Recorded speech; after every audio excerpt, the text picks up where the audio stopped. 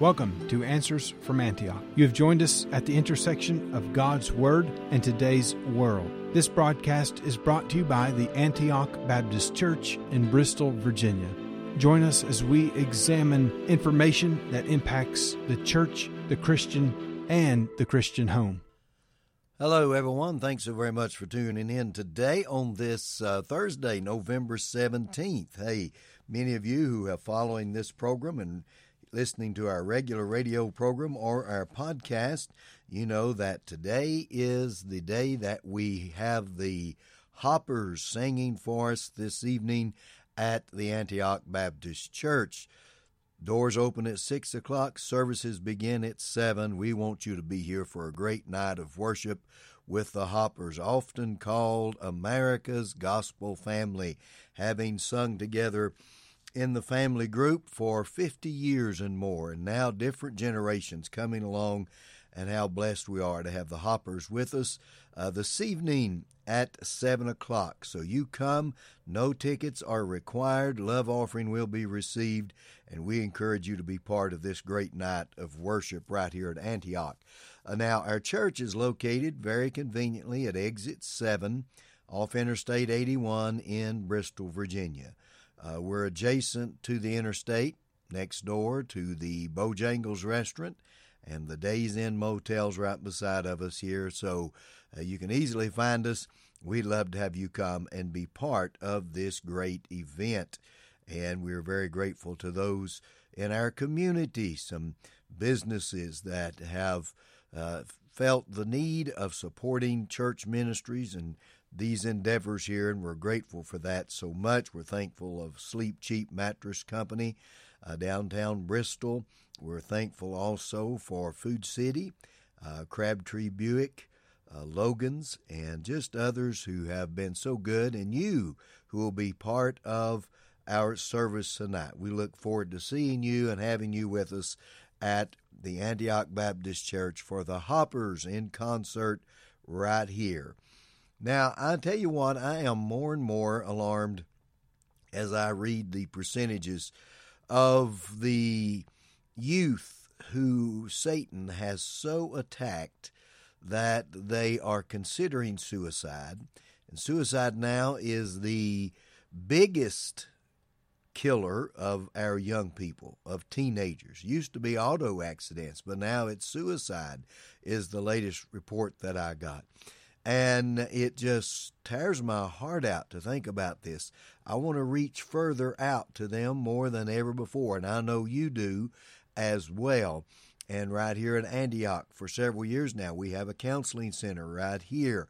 And now we offer counseling by appointment, but I'm seriously considering doing more and more of that, trying to reach out to these young people, to get them thinking biblically and scripturally and not turning to the lies of Satan and listening to the lies of the devil, because he is a liar and he is a murderer. And you can see that as he attacks the mind of our dear young people, and not just them but others. You realize that the transgender community is 9 times more likely to commit suicide than any other group. And that, my friend, is a horrible thing as well. Satan is lying to people. They're believing it. And we need to get the truth out there, don't we?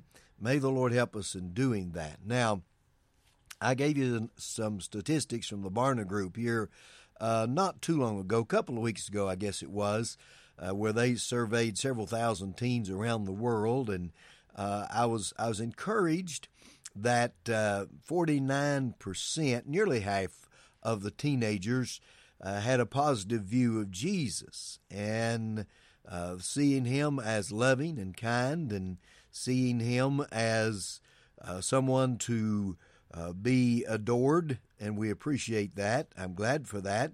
47%, and that 47% believe that Jesus was crucified. But 1/3 of that group, only 33%, says that he rose again. And there's a great gap here between the percentage of teens who identify as Christians quote, nominally as Christians and in a cultural sense, and those who have a personal commitment and a personal relationship with Jesus. Only 1/3 of those teens surveyed, self-identified Christian teens, only 1/3 of them had a personal commitment and a personal relationship with Jesus Christ. Now, what does that say? That says that many teens and many people, adults as well, they have the historical figure of Jesus in mind and believe in a historical Jesus.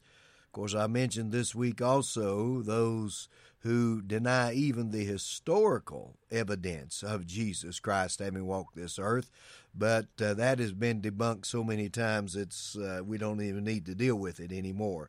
But for the teens who have a favorable idea of Jesus, is this Jesus the Jesus of the Scripture? I'm wondering if this is not as our Lord predicted. There would be many Christs, there would be many false Christs that would appear, and I do believe that is in the minds of individuals today. The Jesus of the Bible, they don't know.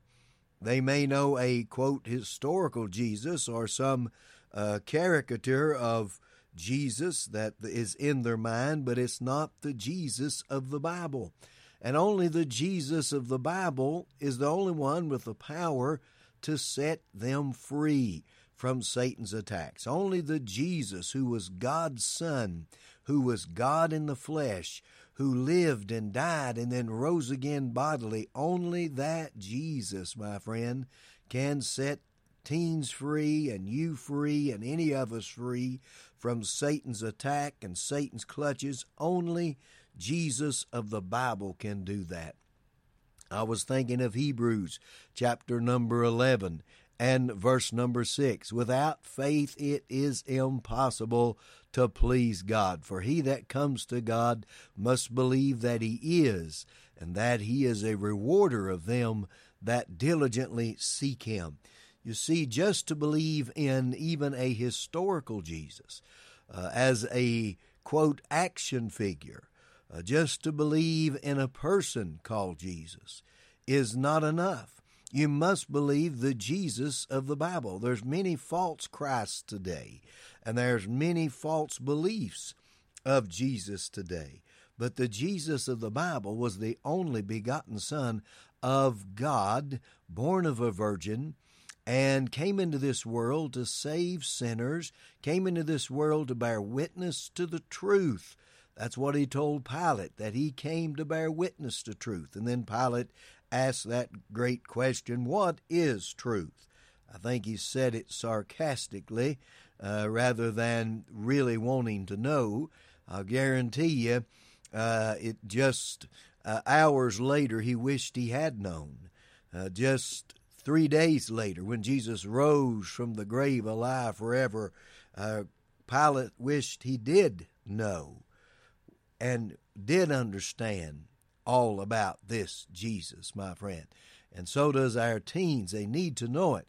So what I want to encourage you and I to do is let's do everything possible that we can do to get family, friends, nieces, nephews, grandkids, whomever they may be, get them in the church of the living God. Get them in a good Bible-believing church. Get them here to where they will at least grab hold of who Jesus truly is.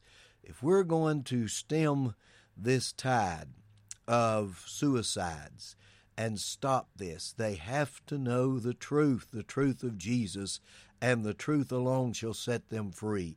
That is my prayer, and that's my plan as well. Well, I see my time has slipped away. Hey, joining us tonight, 7 o'clock, for the Hoppers singing here at Antioch.